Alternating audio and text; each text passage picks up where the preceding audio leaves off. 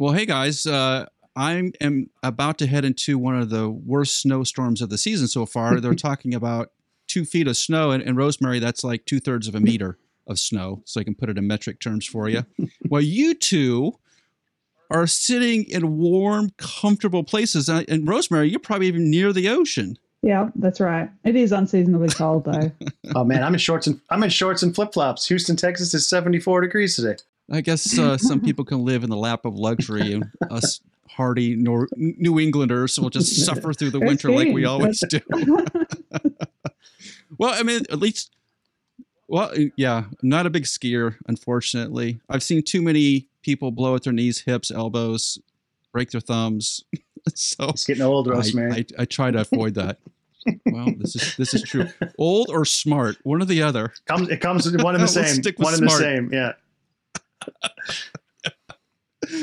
So there's a lot going on this week in renewable energy news, particularly in wind. But we want to start by talking about the Lawrence Livermore fusion effort. And Rosemary and I go back and forth about how great America is or how long this is going to take.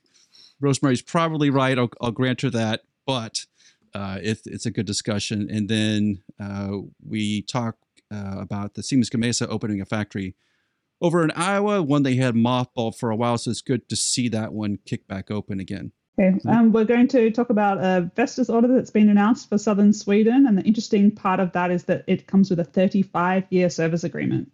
And then as we all love innovation, and we're sticking with Vestas again, we're going to talk about BladeRobots, a company that they started out of their venture capital fund and are now releasing to the market. So you'll be seeing some more robots climbing blades, replacing technicians possibly. I'm Alan Hall, president of WeatherGuard Lightning Tech, and I'm here with Australian renewables guru Rosemary Barnes and my good friend from Wind Power Lab, Joel Saxon. And this is the Uptime Wind Energy Podcast.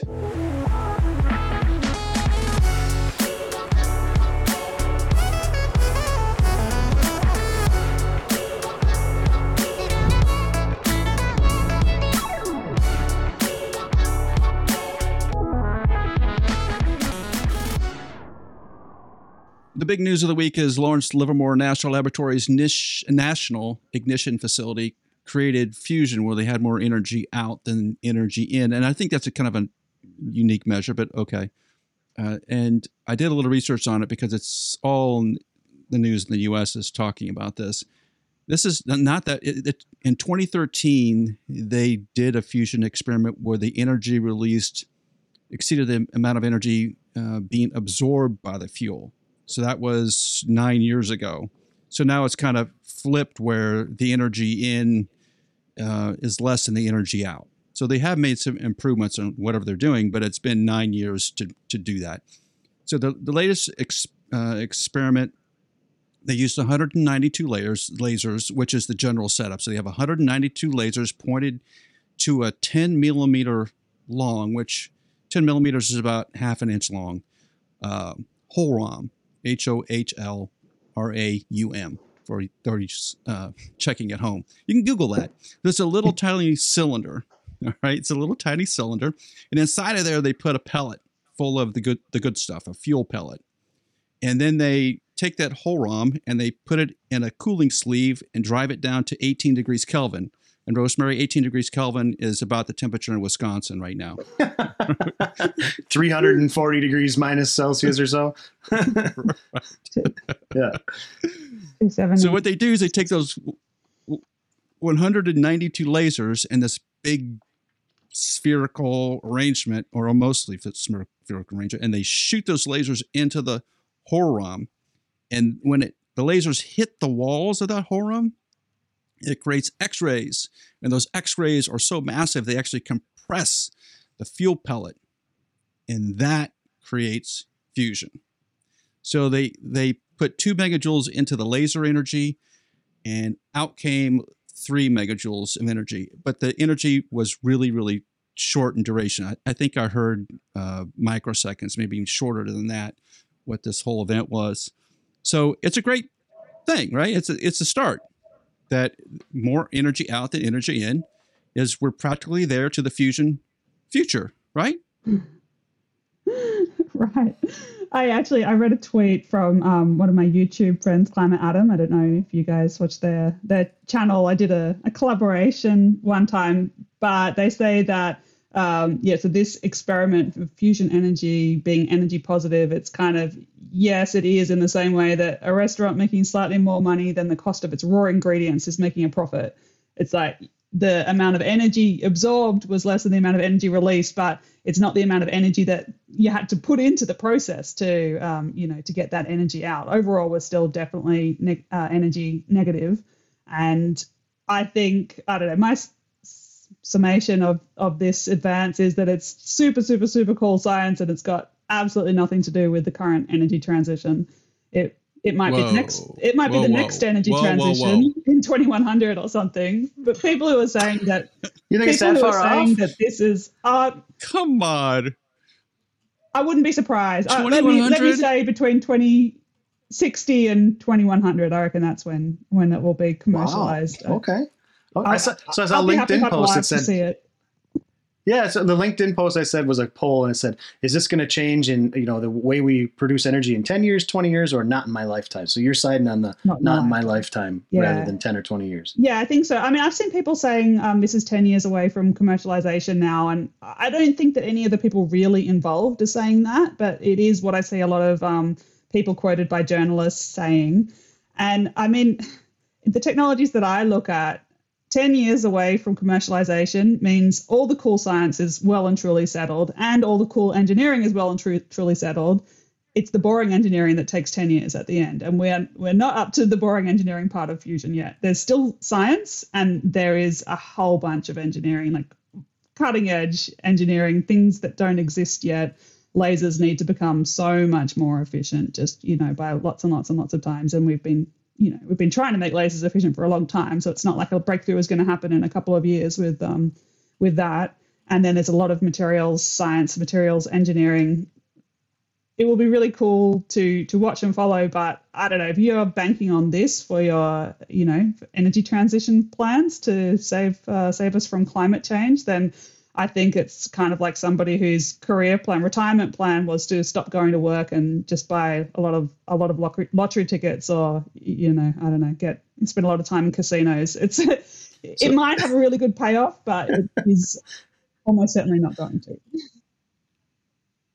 So our jobs are safe. Yeah, for the amount of time that you probably want to be working, I would say that you're safe. And if not, I'm sure there'll be a new fusion industry. The first powered flight was 1903. The first breaking of the sound barrier is 1947.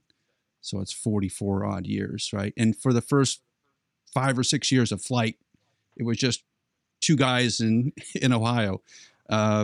So let's say it was 35 years from real flight to sound barrier. And it was another 20-ish years from the breaking the sound barrier to we landed on the moon. So you're telling me this is going to take longer than... I believe it already has. I mean, when was the first fusion announcement? When was fusion first 10 years away from commercialization? It had to be in the 70s or something, right? I mean, it's no. Well, people have been saying... This is America. I've been making the joke that fusion is 10 years away since I was in university. So it's been at least 20 years that fusion's been 10 years away.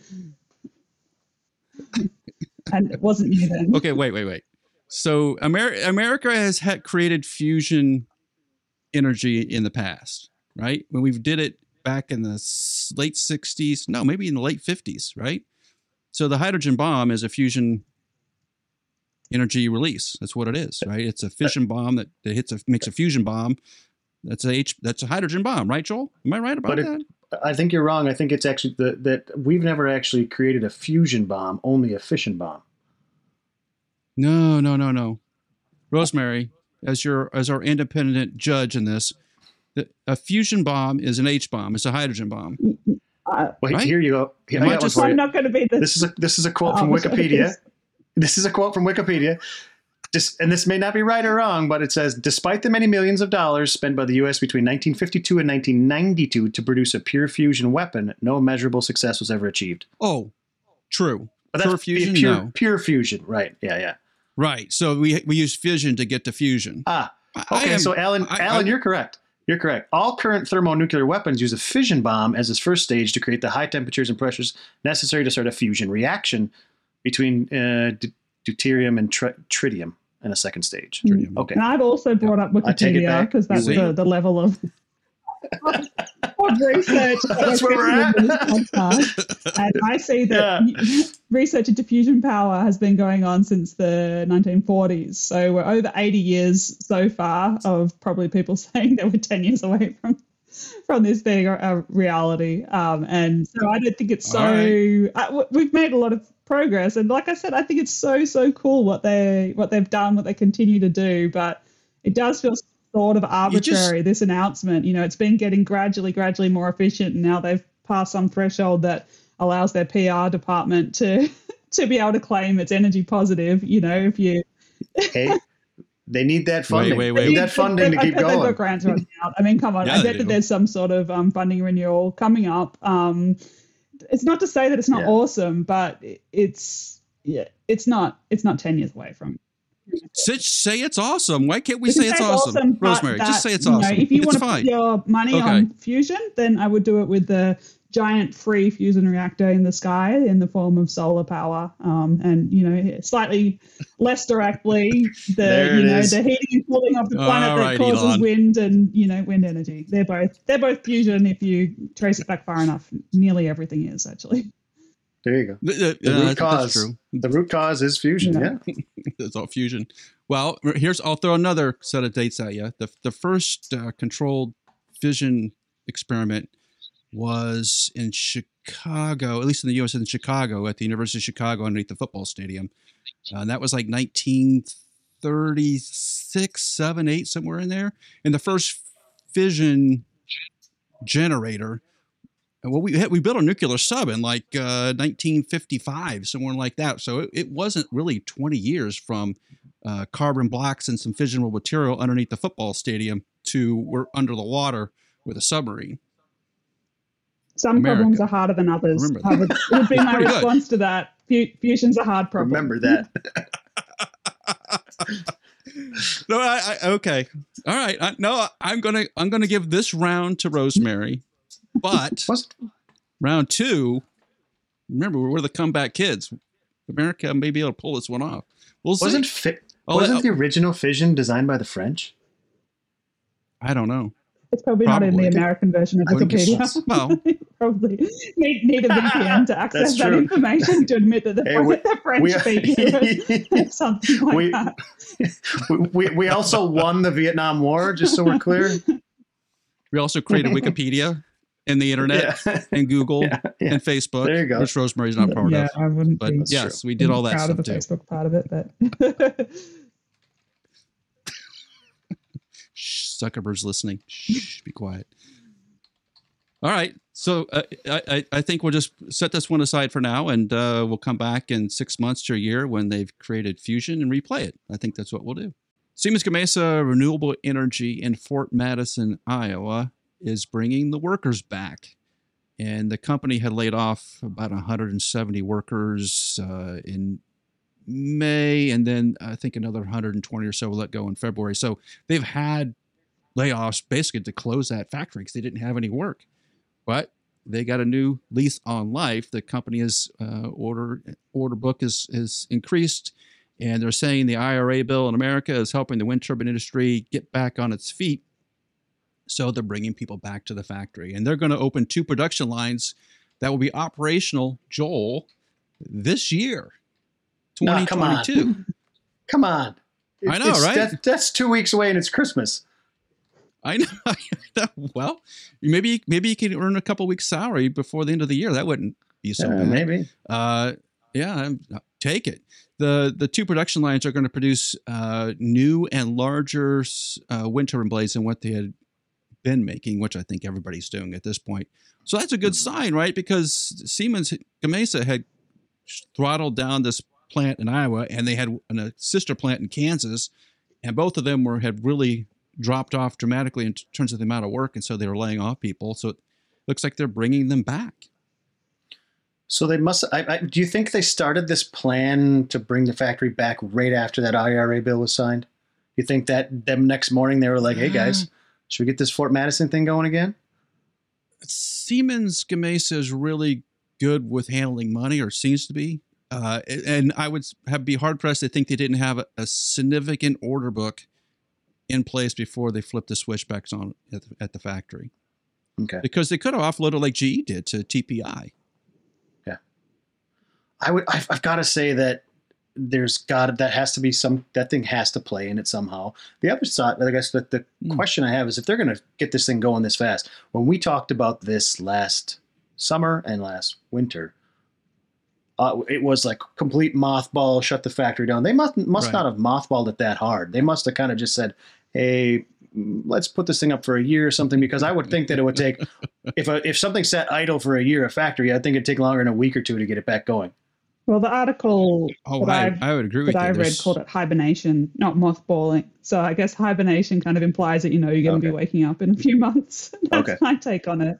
But I think that it's the IRA bill is definitely, I think, gonna make a resurgence in American manufacturing, because you can see people panicking in Europe. The EU are quite worried that they're going to lose a lot of their manufacturers are going to relocate to the US, and I know that they're scrambling to see how they could even counter it, because I think it's quite challenging for the EU to make any kind of coordinated tax measures, since that's left up to each member state, and they've got to change what they want, but then they're also constrained within the EU by not being able to have a policy that gives their country an advantage in trade compared to the other member countries. So it's like the tax measures are up to each state, but then one state can't choose to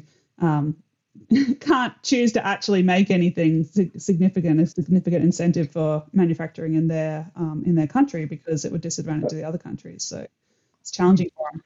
But I mean, in a tax benefit or some kind of policy benefit to a manufacturing facility in Europe or elsewhere in the world would have to be extreme to be able to fight with we don't have to put these things on boats. We don't have to go through 2 harbors. We just put them on trucks from the factory and drive them 100 miles down the road and put them up in Iowa. Because in Iowa, I mean, everybody knows how prolific the wind energy situation is in Iowa. They're developing and developing and developing, right? That whole corridor, Iowa, Minnesota, South Dakota. There's within 500 miles of that factory, a day's heavy truck drive from that factory, there's probably 40,000 turbines. Yeah. And they're just increasing. Know. I mean, so it'd have to be extreme to be able to combat it. We're building a lot of wind farms in Australia and have been for a while, and don't make any major components here. We get them from India or China primarily. Yeah, but if your blades were built in outside of Canberra versus in India, that even with the labor differences, I would imagine that they would be a lot cheaper. So why aren't we building them in Australia then? I mean, I just think that it has occurred to people that nobody wants to take the risk. They could build a factory in Australia, and Vestas did have one at some point. I can't remember exactly what they were making, but some stuff, and they closed it. So I think that it's. I mean, that was quite a while ago, and we wouldn't have been building as many wind farms back then. So it might be partly have been a pipeline problem, but. For sure, now everyone wants to build as many wind farms as they can get turbines for. There's, we would be building more faster if the supply chain was, available to do that. So I think there's heaps of pull for manufacturing in Australia, and it hasn't happened yet. Although we did talk about last time how at least Queensland, one of the states in Australia, has plans to bring manufacturing here. I think. I think the proof of the pudding's in the eating, and I think that it's showing that incentives do matter, and I think it's going to make a difference. It was the whole point of the bill was to get manufacturing happening in America, right? To get stuff moving, get it all moving. One of the piece of quantitative data that I don't think we'll ever get, but I would be very interested to see how many people of the 292 that were laid off over the last year, how many of them are going to be back? How many of them found other jobs or whatnot, or how much of that knowledge has been retained in that factory? Because if you had to go right back to being at 300 people again and retraining every single one of them from scratch, I might not want to be the first wind turbine taking a delivery of Siemens Gamesa blades next summer. I might want to wait to get mine until the fall. Yeah. Well, everybody's having a hard time bringing people back to factories and jobs. That's a nationwide problem in the United States. So why would Siemens Gamesa be different than anybody else? Probably not. It's probably going to be a little difficult. Probably 2/3 will come back. The other third maybe won't. That will be trouble. And Joel, I think you raised a good point about. Go ahead. I think it's a problem with that the industry is quite used to actually employee churn, and opening factories in places that have never had wind turbine manufacturing before. So in that case, they bring some people from other factories to get it started and train up the local workforce. But it is also a problem in some parts of the US and in some parts of Europe, at least. I don't know, probably other places, where they get people in, train them, and only keep them, on average for, less than a year. And so then they are having a problem with having to train up new people constantly. And if you're not very carefully managing your shifts and you end up with a whole team that's brand new, then you do end up with quality problems. And it is something that you do see from time to time popping up. I think for all the manufacturers, that's an issue. So I guess that this will be, another example of that. And no doubt they've faced it before and will implement some of the same solutions. It definitely would be easier if you could just keep your staff on and, have them know what to do. And keep this thing rolling. Blades around the clock, around the year. Lightning is an act of God, but lightning damage is not. Actually, it's very predictable and very preventable. Strike Tape is a lightning protection system upgrade for wind turbines made by WeatherGuard. It dramatically improves the effectiveness of the factory LPS so you can stop worrying about lightning damage. Visit weatherguardwind.com to learn more, read a case study, and schedule a call today. Vestas has received a 59 megawatt order to power an undisclosed project in southern Sweden. Sweden is not that big, so it can't be undisclosed that long. Come on, guys. It includes an order for 13 V150 4.5 megawatt turbines at a hub height at 105 meters, so pretty tall. One of the key features of this deal is it includes a 35-year active output management 5,000 service agreement, which is there to optimize the performance of the farm. The whole thing's supposed to kick off second quarter of 2024 and finish in the third quarter of 2024. It's only 13 turbines. It won't take that long. So that if you're not familiar with Vestas, Vestas offers a variety of active output management agreements from AOM 1,000 to 5,000, and each one has a slightly different package of goodies inside of it. So the AOM 5000 is a full scope contract, which means, quote unquote, there'll be no unseen or unbudgeted maintenance costs for items covered by the agreement. That's interesting. And I've seen this a couple of times. I think, Rosemary, you pointed out, too, that you had seen this AOM 5000 pop up in sales. You want to describe what that means exactly? Yeah, well, I looked up the PDF, I guess it's their sales brochure, to see what was contained in the agreement. It's because it's a topic we've talked about on the podcast, I think, a little bit, and it's something that I'm thinking about a lot in my day-to-day work, is these really long-term service agreements, and in this case 35 years. I mean, I haven't seen one longer than that. It's still, if you read the literature, people are still saying wind farms last for 20 years, and I think that's increasingly become, I don't know if that's ever the case anymore. It's crazy to think, what's the world going to be like in 2035? We'll all have, our portable fusion reactors by then, no doubt, and 2057. Yeah, it's who knows what the world will look like.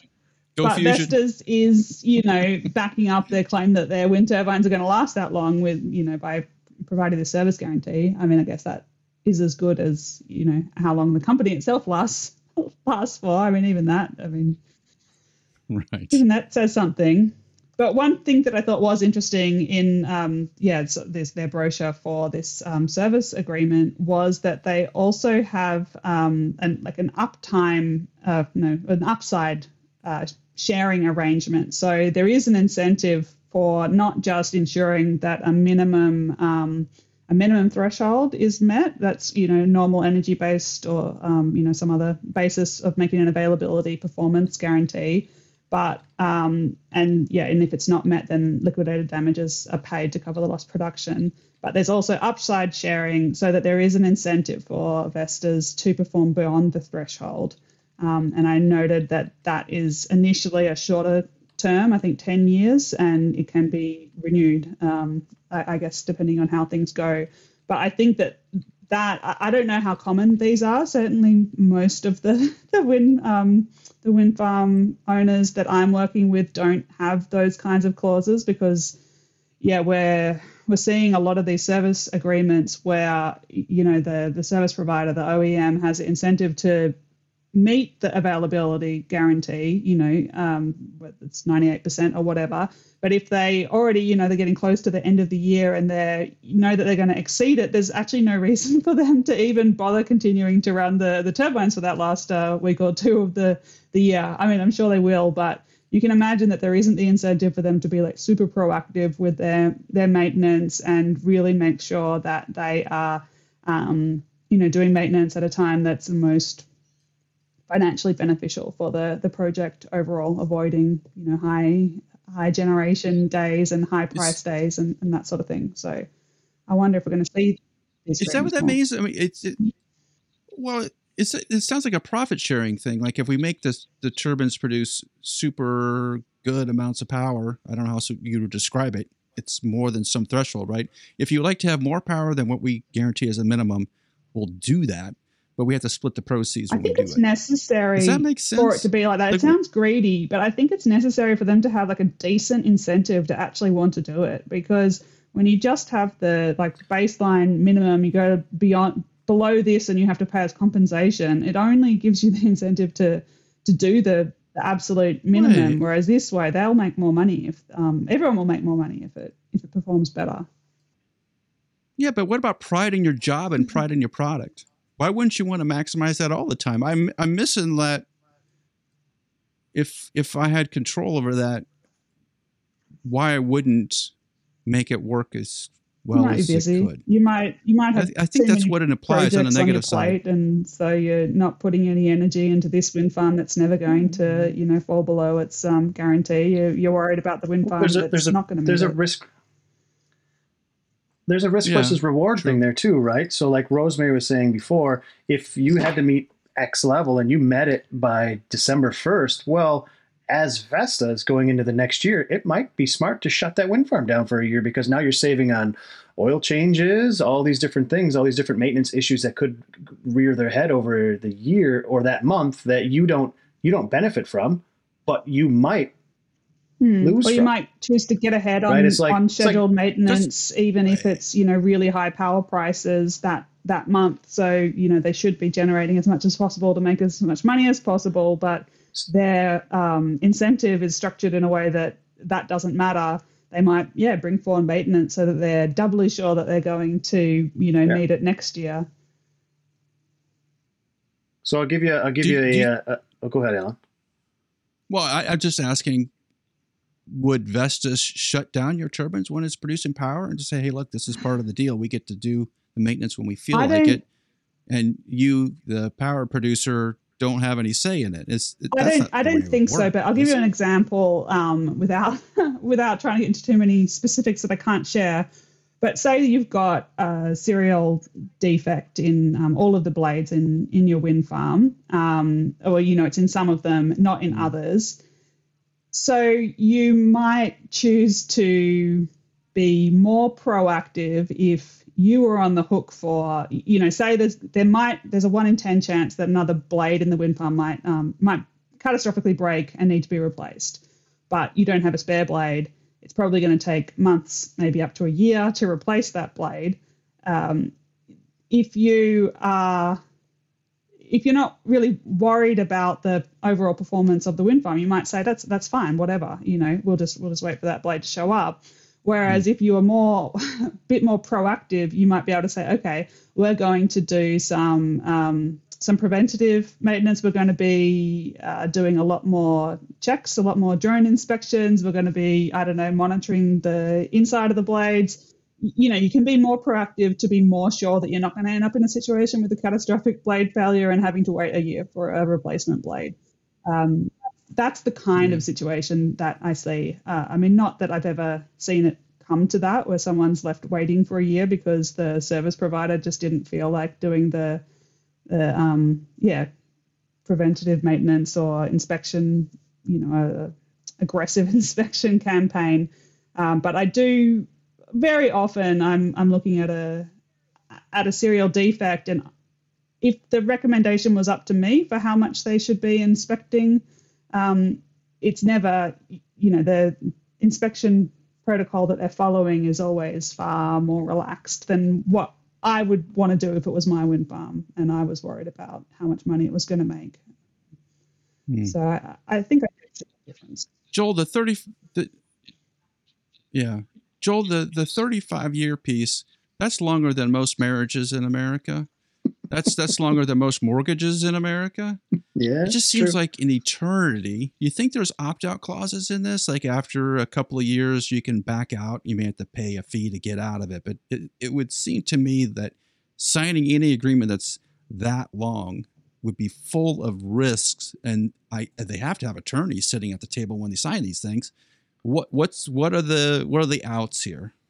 There has to be, and I would say you're exactly right that there's a cost to getting out. But so I guess let's try to think. It says it is a, what was the word they used? Undisclosed wind project. I'm curious who this owner is, because in my mind I'm thinking this is an asset owner that doesn't have any experience in O&M. This is a financial company.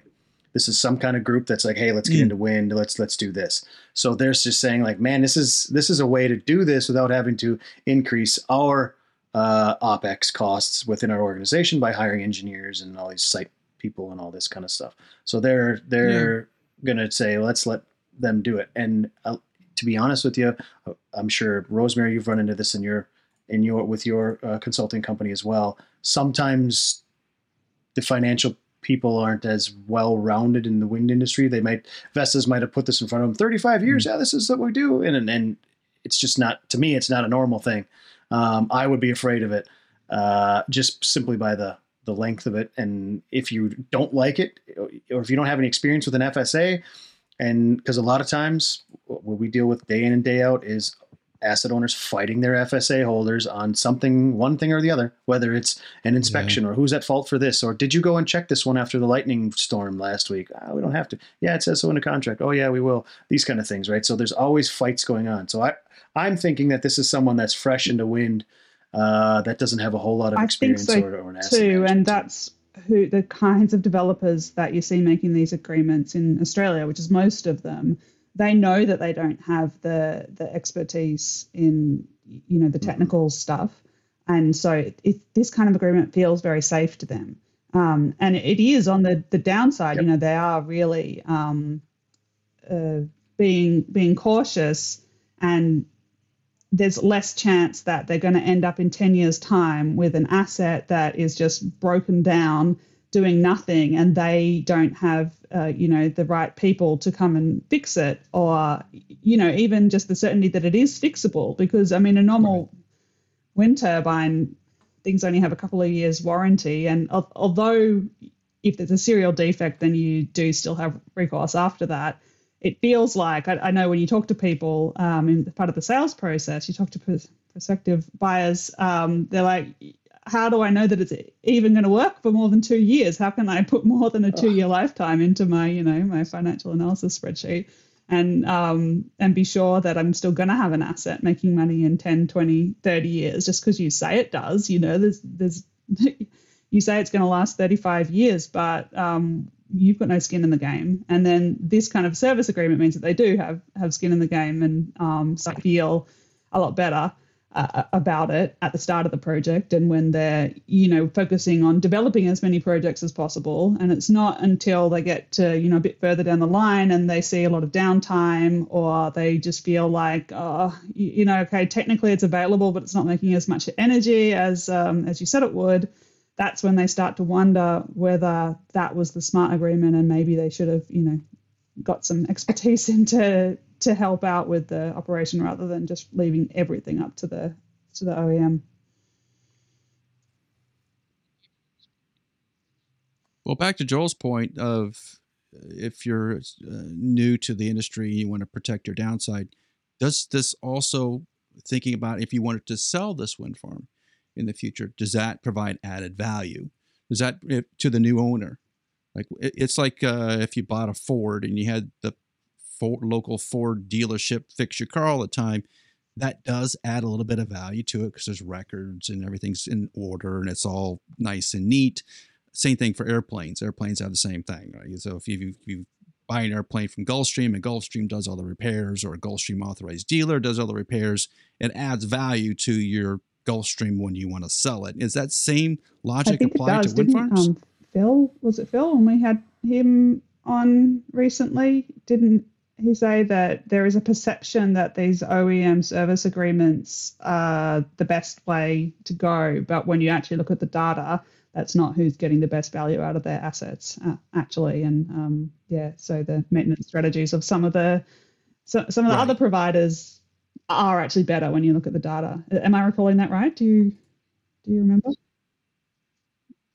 No, you are recording. Yeah, you're recalling that correctly. But the thing that Phil was adding to the equation was he was saying that the insurance companies were pushing operators to buy into these agreements because it would makes the insurance a little easier, obviously, because you have somebody knowledgeable repairing the turbines. So in the insurance industry case, you probably have less payouts on the insurance side. So maybe it's also an insurance play. So maybe it has two benefits. It maybe lowers your insurance premiums, smart, and maybe keeps the value of your asset higher longer to where you will flip this to another energy producing company at some point. Maybe that's what's going on. Because 35 years just seems really long to me. Ping Monitor is a continuous blade monitoring system which allows wind farm operators to stay ahead of maintenance. Wind techs can often hear damaged blades from the ground, but they can't continuously monitor all the turbines. They also can't calculate how bad the damage is or how fast it's propagating based on sound, but Ping can. Ping's acoustic system is being used on over 600 turbines worldwide. It allows operators to discover damage before it gets expensive and prioritize maintenance needs across their fleet, and it pays for itself the first time it identifies serious damage or saves you from doing an unnecessary visual inspection. Stop flying blind out there. Get Ping's ears on your turbines. Learn more at pingmonitor.co. Interesting development from Vestas, and it tells you how much repairs and the fees and the profits that are coming from the repair side. Vestas is taking their BladeRobots project. So if you're familiar with Vestas, they actually have a sort of VC part, venture capital part of Vestas called Vestas Ventures. So BladeRobots is part of Vestas Ventures, and they're going to stand that BladeRobots up as an independent company. And BladeRobots is what they describe it as an AI robot. I don't know if it's AI or not, but it does leading edge repair. So it just kind of grabs on, from the pictures I've seen, it grabs onto the blade and then grinds off whatever leading edge is on there and must put down some coating, as far as I can tell from the pictures. So the BladeRobots was started sometime in like 2020, as far as I could tell. In last year, 2021, they're putting it through commercial testing, so that must have turned out well. And we're off to the races. So now Vestas is creating standalone companies to basically compete in the aftermarket repair business. They have a second company as part of Vestas Ventures, which is called Covento. And Joel, you may have seen this. It's a company that's like an eBay company for aftermarket parts, so repair parts. Yeah, like. And there's a couple of companies that are in that space. Yeah, kind of like Spares in Motion, or Dan Wynn does some of that as well. Okay. Yep, very similar. So now Vestas is branching out into probably one of the more profitable sides of the repair business, leading edge repair. And I'm just kind of wondering what the industry is going to think of that, right? If you made the blade that has a leading edge being damaged, and then you get to do the repairs, it seems like a nice little gig if you get it. And just not. Do you think there's going to be some hesitancy to choose? I mean, maybe that's why they spun it off. Maybe that's why they spun it off, because they felt like people wouldn't use it. Well, I think it's the same thing as most of these OEMs. So Siemens Gamesa, Vestas, they all have service groups. Now, their service groups are, of course, heavily dedicated to their full service agreements, but they also do multi-brand, right? I've been on projects before where Siemens is working on Nordex turbines and this kind of stuff. So I would say that Vestas, as a company that has some capital, saw the same writing on the wall as Aronis and our good friends at Rope Robotics, and whoever else is developing these things, and said, you know what, we've got some capital and a VC group internally. Why don't we develop one of these to help ourselves anyways? Because they're seeing the same thing. We are a skilled worker shortage across the globe. As the global fleet of wind turbines increases and increases and increases, it's only going to get harder and harder and harder to find these people that are this special mix of a bit crazy to climb these turbines on ropes and platforms, and our skilled craftsmen in the fiberglass and whatnot, and want to travel and all this. So those people are hard to find, and they're only going to get more scarce. So what's the solution? True. Robotics. So I would say there's a very good reason why they've done it. They've got some heavy hitters on the board, right? The ex-MHI Vestas Offshore CEO is going to be the board chairman of the board. Yeah. So you've got some horsepower there, and then I think also Skagen's in with these guys. Skagen owns actually a portion of one of our friends' Power Curve.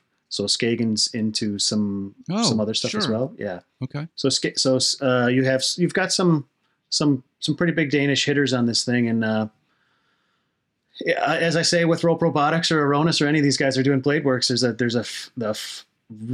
as I talk about being hard to find technicians, it's really hard to find people that can deal with robotics and then also be a technician. So the barrier to entry there for everybody in that game is how do you take this fantastic product that you've created in a lab with a bunch of engineers and test it, and then actually get it to scale in the field and do quality work. So we'll see what they come up with.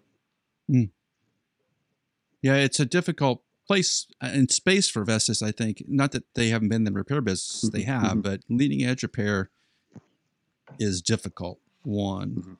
And two, it's just you're running into all kinds of different situations with the blades when you get on site.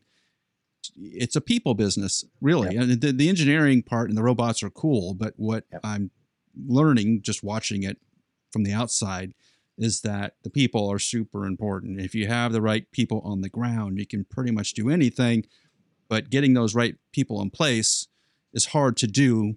And I think the Aronis and the Rope Robotics of the world have already gotten that in place. So they've been out for a couple of years working in the field, doing a lot of blade repairs. They're going to have a leg up, wouldn't you think, at this point? Yeah, I mean, if you look at I don't know this for sure, but I'm looking at MHI Vestas, Johnny Thompson being in there. He comes from the offshore world, so a lot of the, of course, offshore North Sea. There's a lot of leading edge issues, a lot of leading edge erosion out there on those offshore wind turbines. Right. I know a lot of the big campaigns that go on every year for everybody out there are leading edge protection.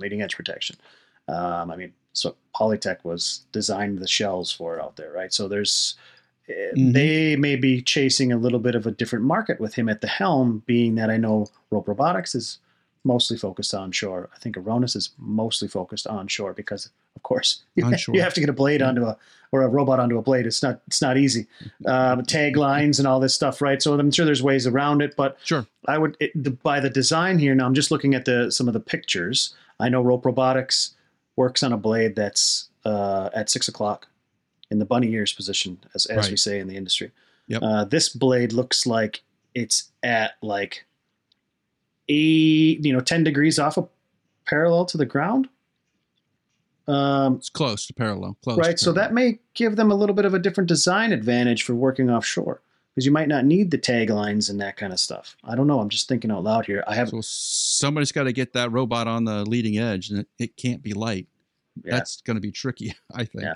There must be some technique to it, clearly. And maybe you're right. Maybe the emphasis is offshore wind, and they realize that that's going to be the space where profitability is just going to be there, and the complexity is so high, it's going to take someone like Vestas to do it. Well, you go offshore wind, you go to these campaigns.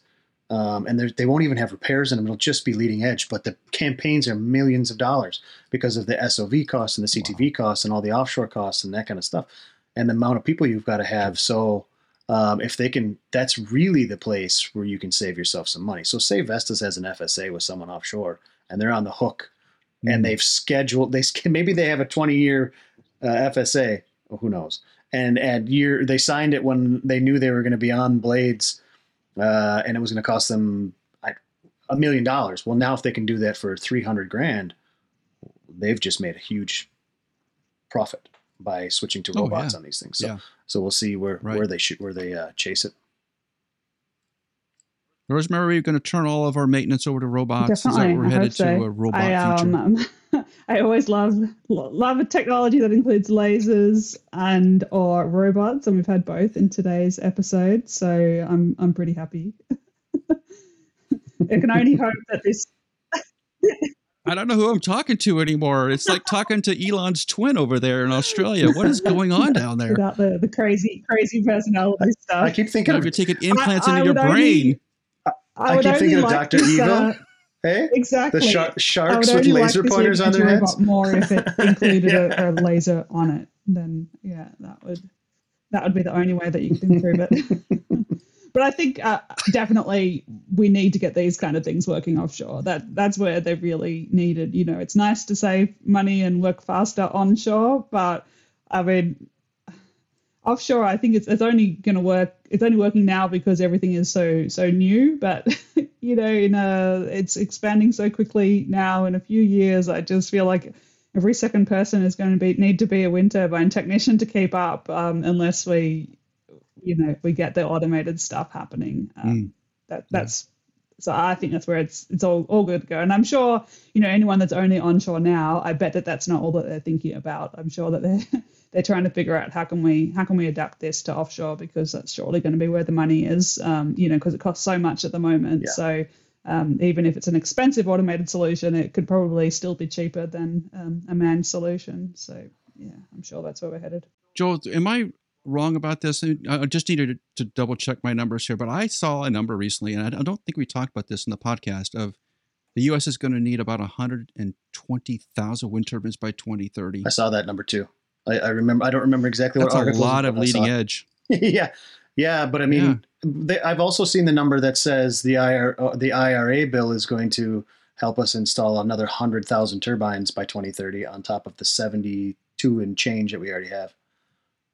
I've got a hard time believing that. No, that's possible. There's no way. But right. Yeah, it's lofty numbers out there. If you're flipping off a company, right? Well, if you're flipping off I mean, if you're standing up a separate company that does blade repair, and then you're looking for the total addressable market, what we call TAM, that TAM is huge. Yeah. Right, all of a sudden, because of that IRA bill, and if we're going to do 100,000, just say 100,000, that's 300. If I can do the math right, that's 300,000 blades. You'd have robots. You'd have hundreds of these robots in service all the time, just keeping your wind turbines going. Especially if Vestas has signed all these AOM 5000 agreements, you'd have a lot of robots working a lot of hours. Pretty profitable business, it sounds like. That's going to do it for this week's Uptime Wind Energy podcast. Thanks for listening. Please take a moment and give us a 5-star rating on your podcast platform. And be sure to subscribe in the show notes below to Uptime Tech News, our weekly newsletter, as well as Rosemary's YouTube channel, Engineering with Rosie. And we'll see you next week on the Uptime Wind Energy podcast.